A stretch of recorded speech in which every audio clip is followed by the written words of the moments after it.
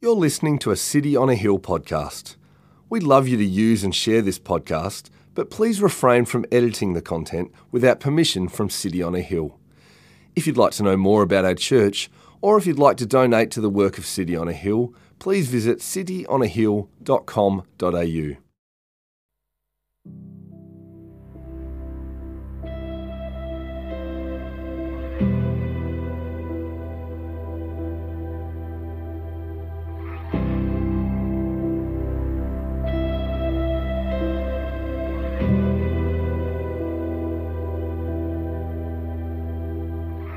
Now when Jesus returned, the crowd welcomed him, for they were all waiting for him.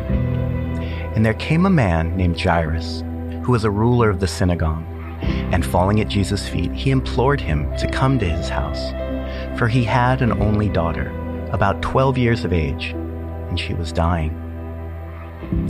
As Jesus went, the people pressed around him, and there was a woman who had a discharge of blood for 12 years. And though she had spent all her living on physicians, she could not be healed by anyone. She came up behind him and touched the fringe of his garment, and immediately her discharge of blood ceased. And Jesus said, "Who was it that touched me?" When all denied it, Peter said, "Master, the crowds surround you and are pressing in on you."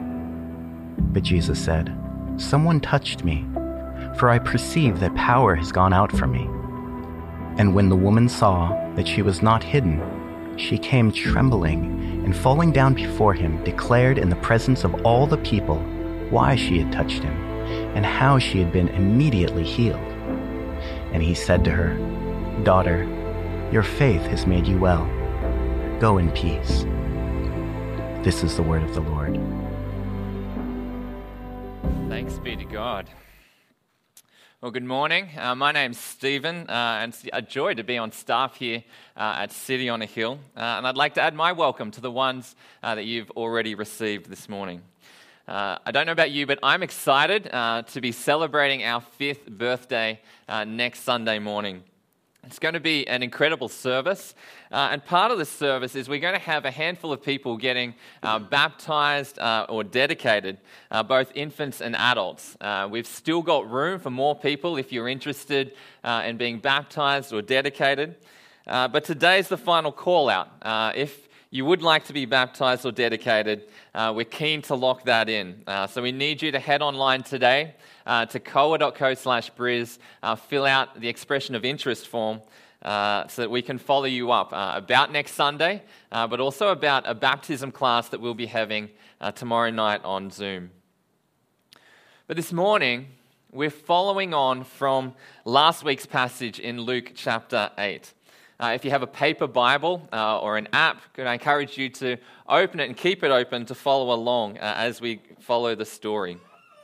If you don't have a copy of a Bible, we'd love to gift you with one. You can see our team out at the info desk, and they'd love to provide you with one. But as we come to God's Word, would you join me in prayer this morning? Father, we come before you grateful, thankful that we can gather physically together. We thank you that your Word, we thank you for your Word that has already been read out. And as we dive into today's passage, would you be at work in our hearts and minds by your Holy Spirit, that we might encounter Jesus? Would you be at work in our midst, transforming lives for the glory of your holy name? And we pray this in Jesus' name. Amen. I remember the excitement back in the year 2000. Queen Elizabeth came and visited Australia, but she actually came and visited a small town where I'd grown up, a town called Bourke in Western New South Wales.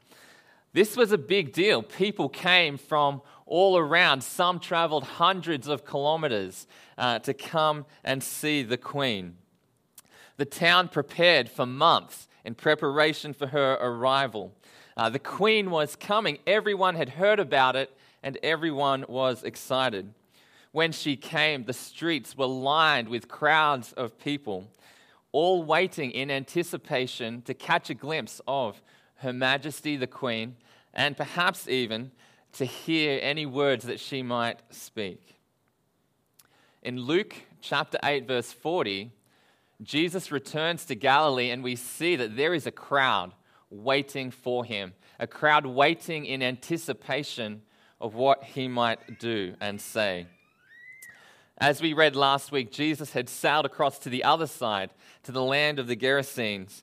And after the people of that land had seen Jesus cast a demon out of a man, they were afraid of him. And they asked him to leave and to go away. So he returns to Galilee, where he is met by this crowd. Jesus' reputation as a miracle worker and as a teacher had begun to spread far and wide, and these people had gathered in anticipation of what might happen next.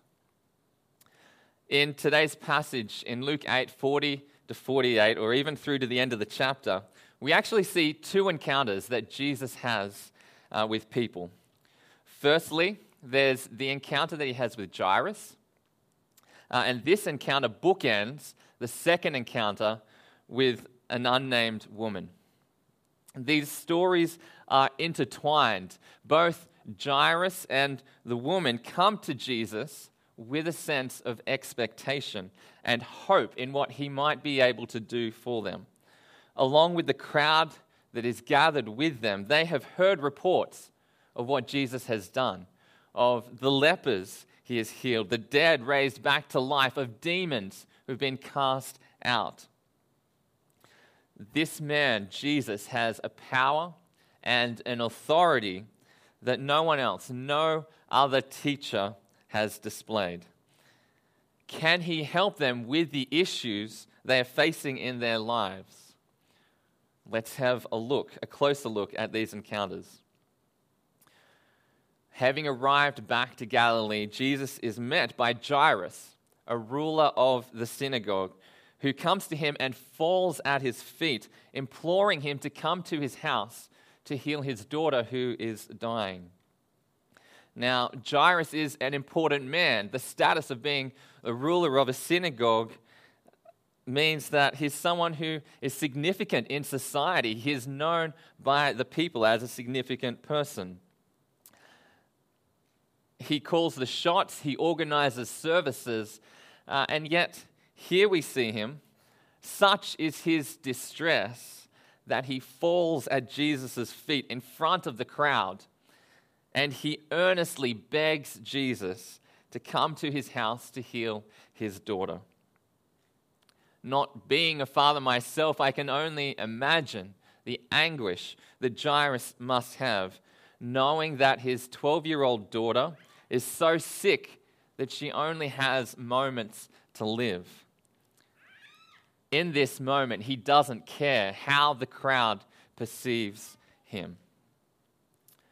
In verse 42, it says, "As Jesus went," which implies that Jesus was moved by Jairus' request, and he goes with him.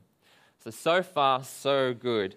Jairus has reached Jesus, and he's convinced him to go back home with him.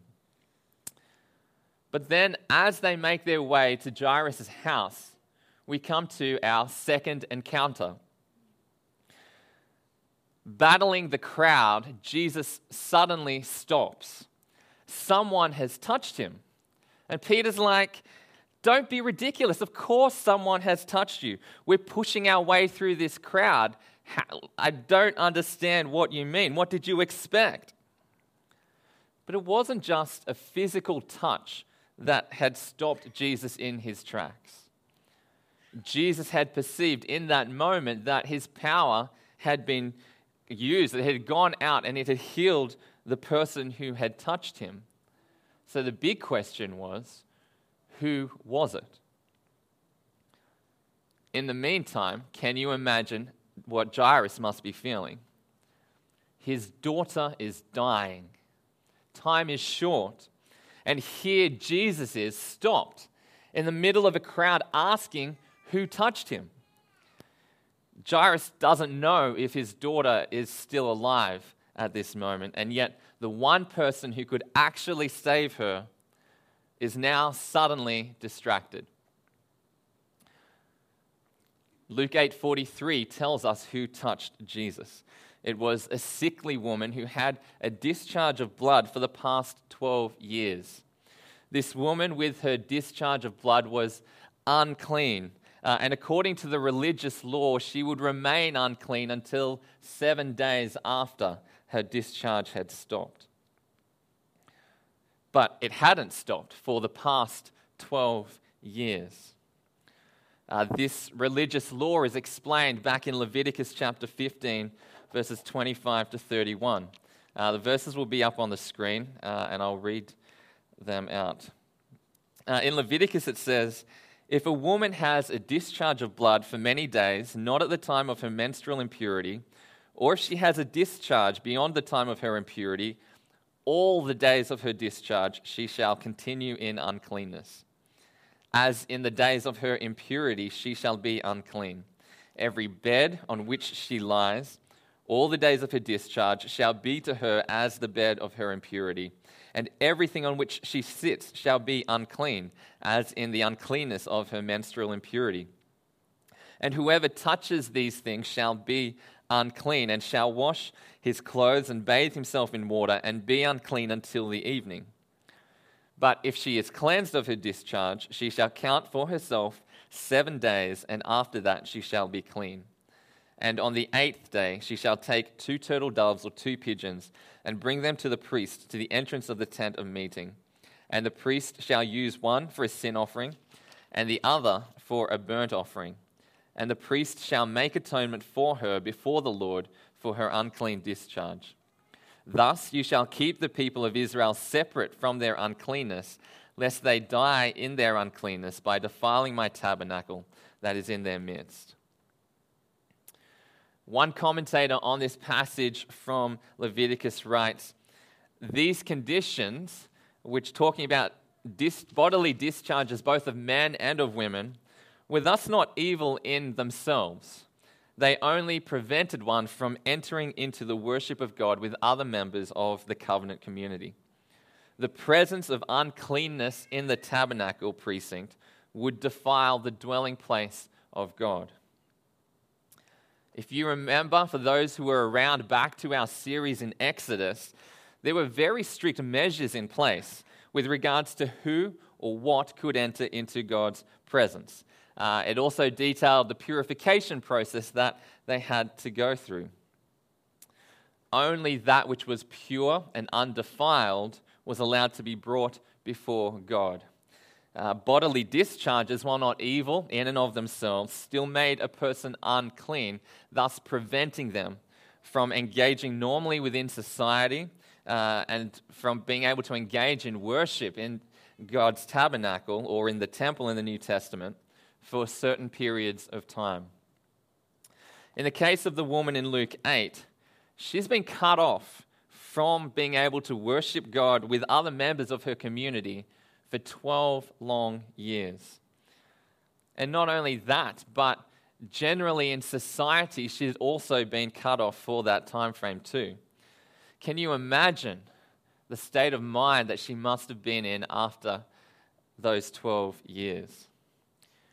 Today, mental health is a big issue particularly around the COVID lockdowns and isolation and the restrictions that come with the lockdowns. This woman has been in isolation for 4,380 days. It's not just that no one was able to touch her during that period, but they also couldn't touch anything that she had touched. Otherwise, they too would be made unclean. So consequently, she would have been avoided like the plague. This woman should not have been anywhere near the crowd that day. Unlike Jairus, who is of high standing in society, this woman is a social outcast. And yet she too has heard the reports of what Jesus has done.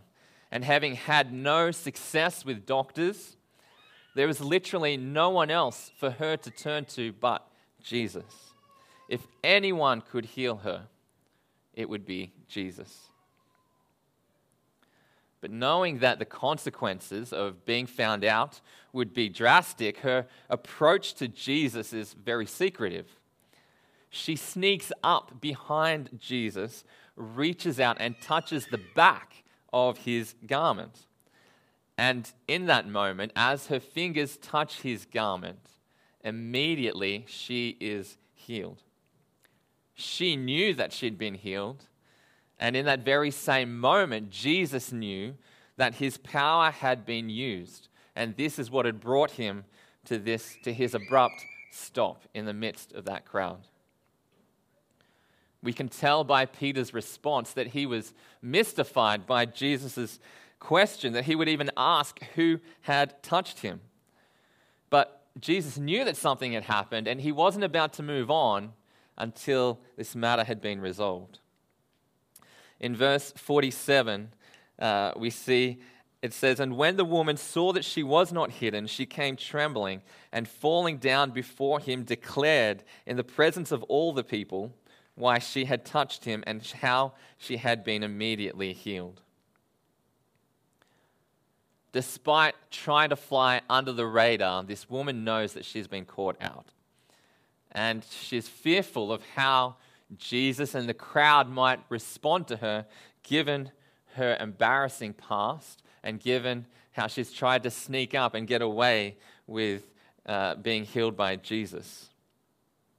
So she comes trembling to him, and like Jairus, she also falls at his feet. And she declares to all who are gathered there what Jesus has done for her. By all rights, her touching Jesus should have rendered Jesus unclean.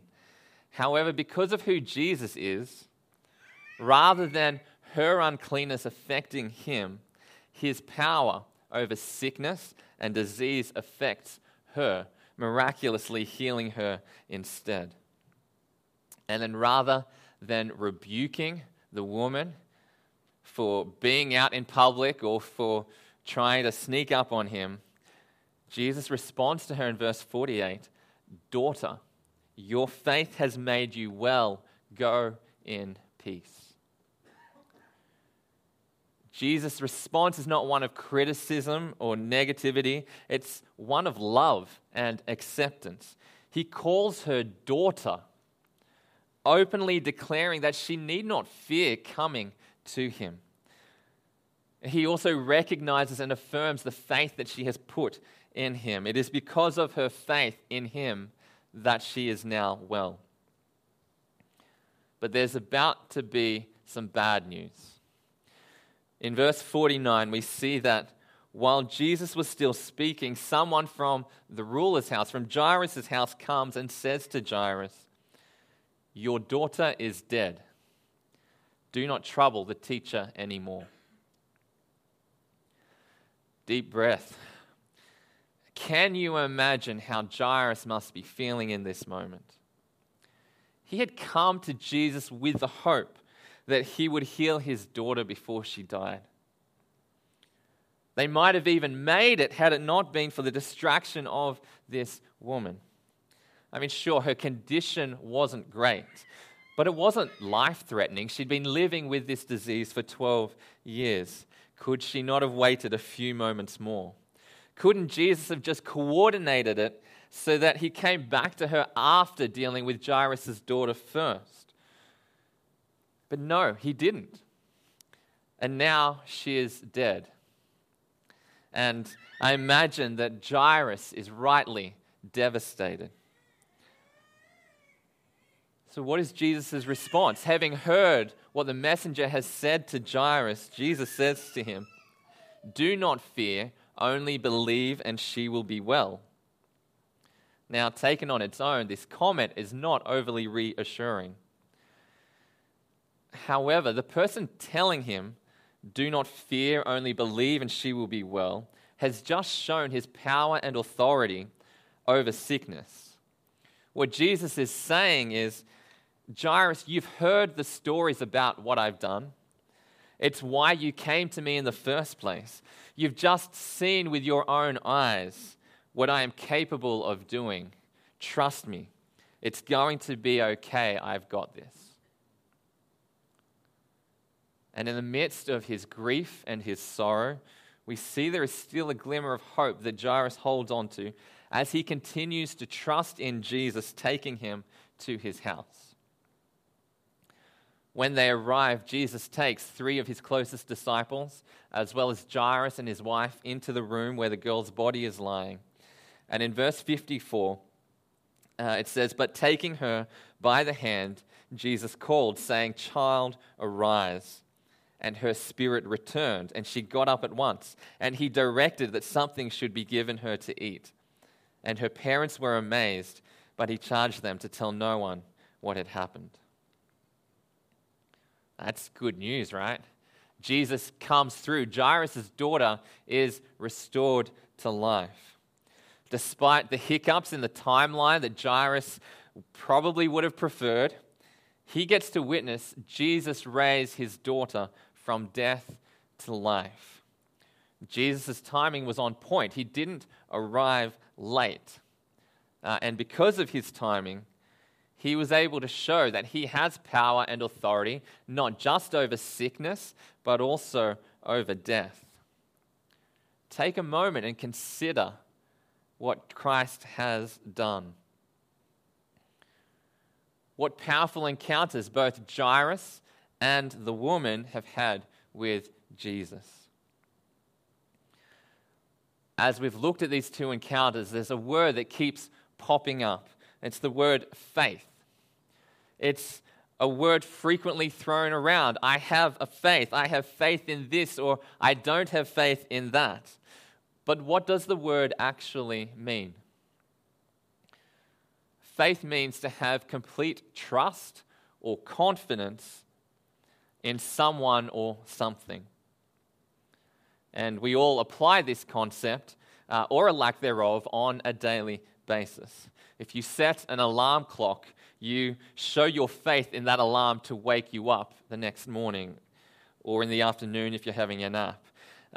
If you don't trust that your alarm will wake you up, chances are it's likely that you set multiple alarms in order to ensure that you're awake. This is just a more simple example of having faith or not having faith in something. But when it comes to bigger issues in life, what or who is the object of your faith? What do you put your faith in? When things are going well, what is the object of your faith? In the midst of a health crisis, what is the object of your faith? In the midst of relationships with family, with friends, what is the object of your faith? Money, health, jobs, people, these are all often objects of faith that people trust in. And yet, the reality is they're all temporary, and time again, they will often fail. If your trust is constantly in the wrong thing, then eventually your confidence begins to wear thin. But what if there was one being in whom you could have faith, in whom you could have complete trust in no matter what is happening around you? Based on the evidence that we've seen in Luke 8, I believe that Jesus is such a being. Do you? Both Jairus and the woman provide us with examples of what it looks like to put your complete trust and faith in Jesus. And in this passage, there are 3 examples of faith expressed by them. And now that we've gone over their encounters with Jesus, let's go back and see how they've displayed their faith in him and how their trust in him might help us to do likewise. Firstly, Jairus shows a trusting faith in Jesus. His daughter is sick and dying, but he believes wholeheartedly that Jesus can heal her. But as we read earlier, Jesus gets waylaid by the woman with the discharge of blood, and during that encounter, Jairus' daughter dies. Rather than taking a first in, first served approach, Jesus stops his trip to Jairus' house in order to engage with the woman who has just been healed.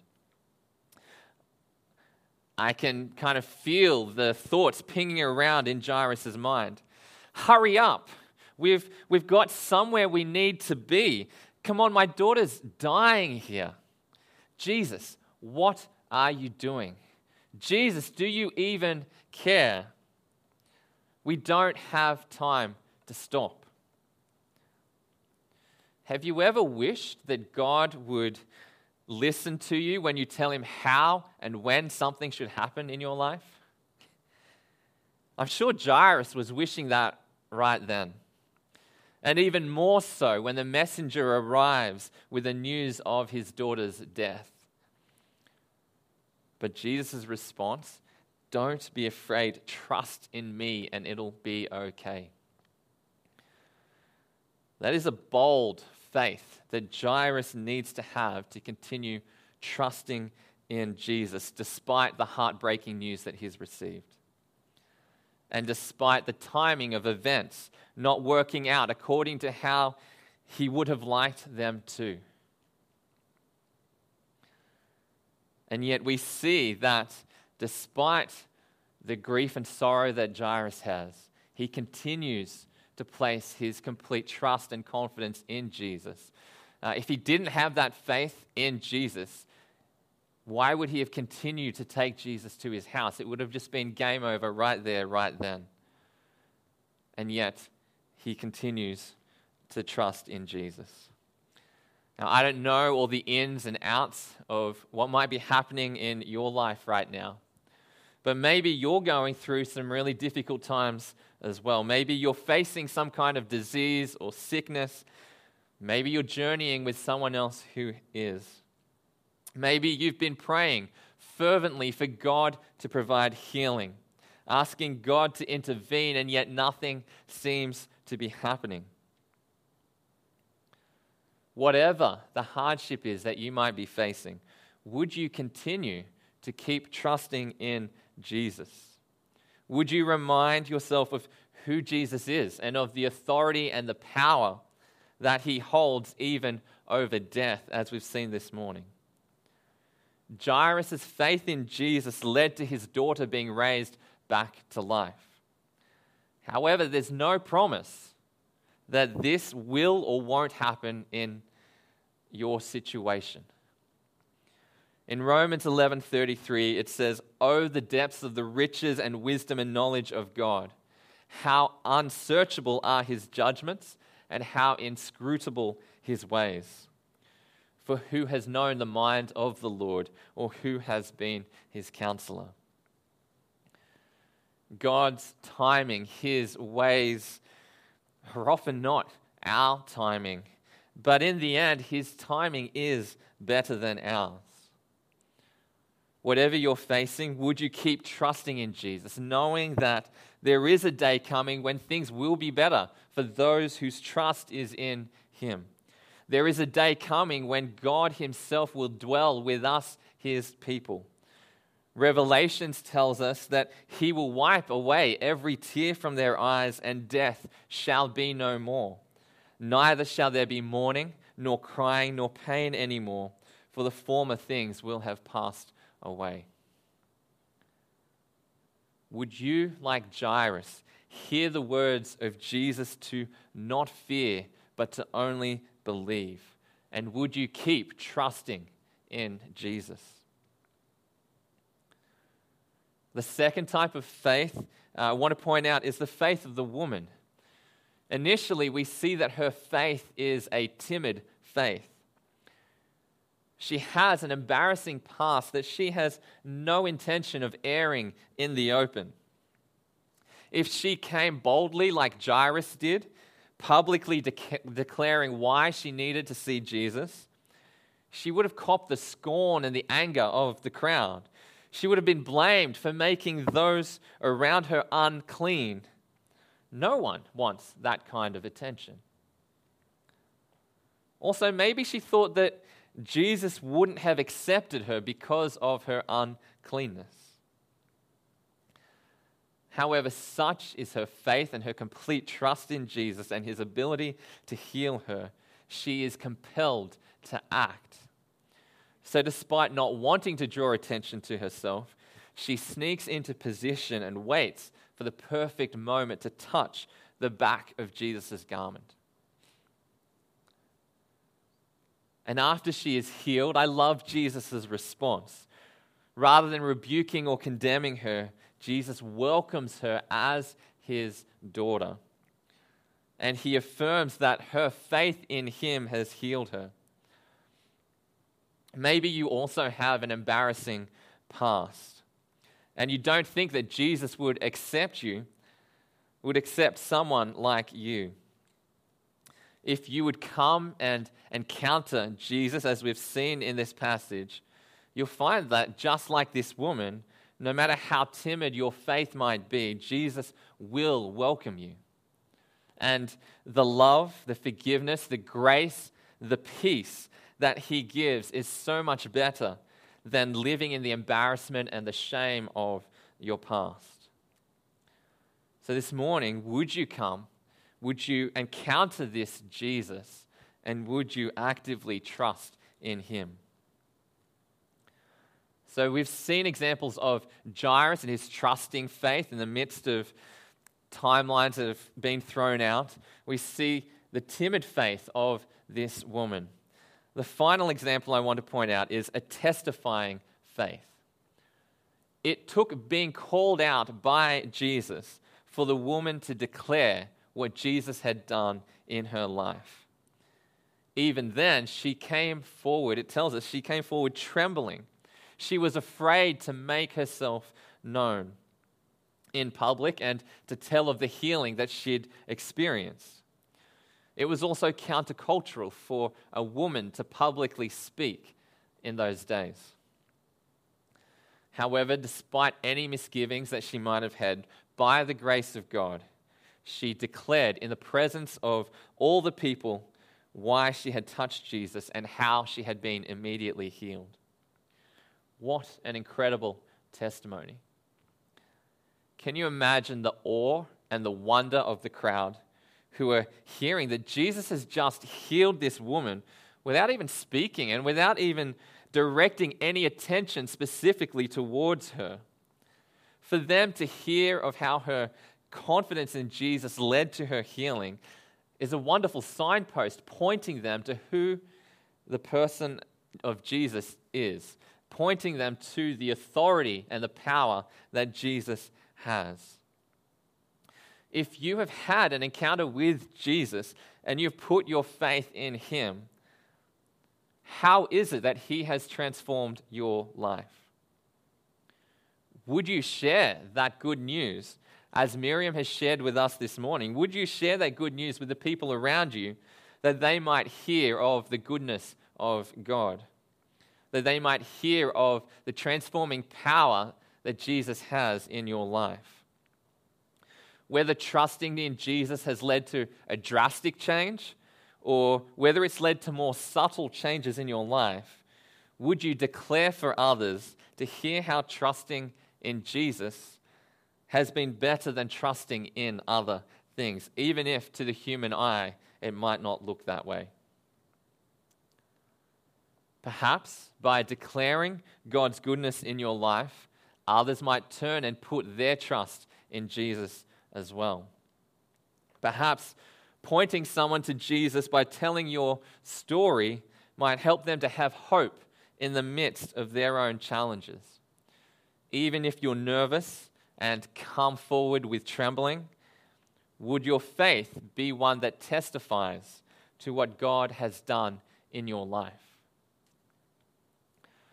Speaking of the examples of trusting faith, of timid faith, and testifying faith that we've seen in Luke 8, commentator Darrell Bock writes this: faith should seize the initiative to act in dependence on God and speak about him. Yet sometimes it must be patient. In one sense, faith is full speed ahead, while in another it is waiting on the Lord. Our lives require a vibrant faith applied to the affairs of life, but it also requires a patient waiting on the Lord, for the Father does know best. As I invite the band out, Earlier in Luke 8, we're pointed to the fact that Jesus has authority over creation when he commands the wind and the waves to be still. Last week, also in Luke 8, we were pointed to the fact that Jesus has authority over demons. This week, we're pointed to the fact that Jesus has authority over sickness and death. All things bow their knee to Jesus. And yet at the same time, this same Jesus is the one who's humbled himself and laid down his life on a cross, paying the price for all of our rebellion against God, so that those who trust in him might have their lives transformed. So that those who trust in him might have their relationship with God restored.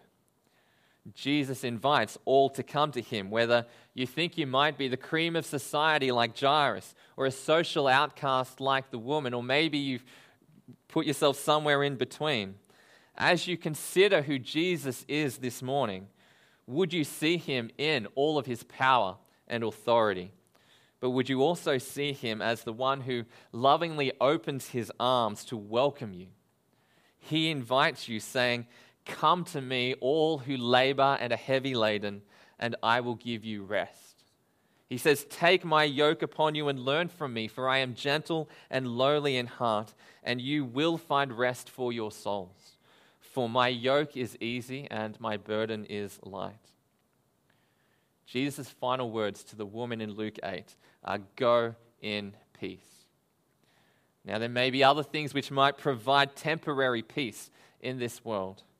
But if you are longing for a peace that is able to endure no matter the circumstances, that can only be found by coming and encountering Jesus.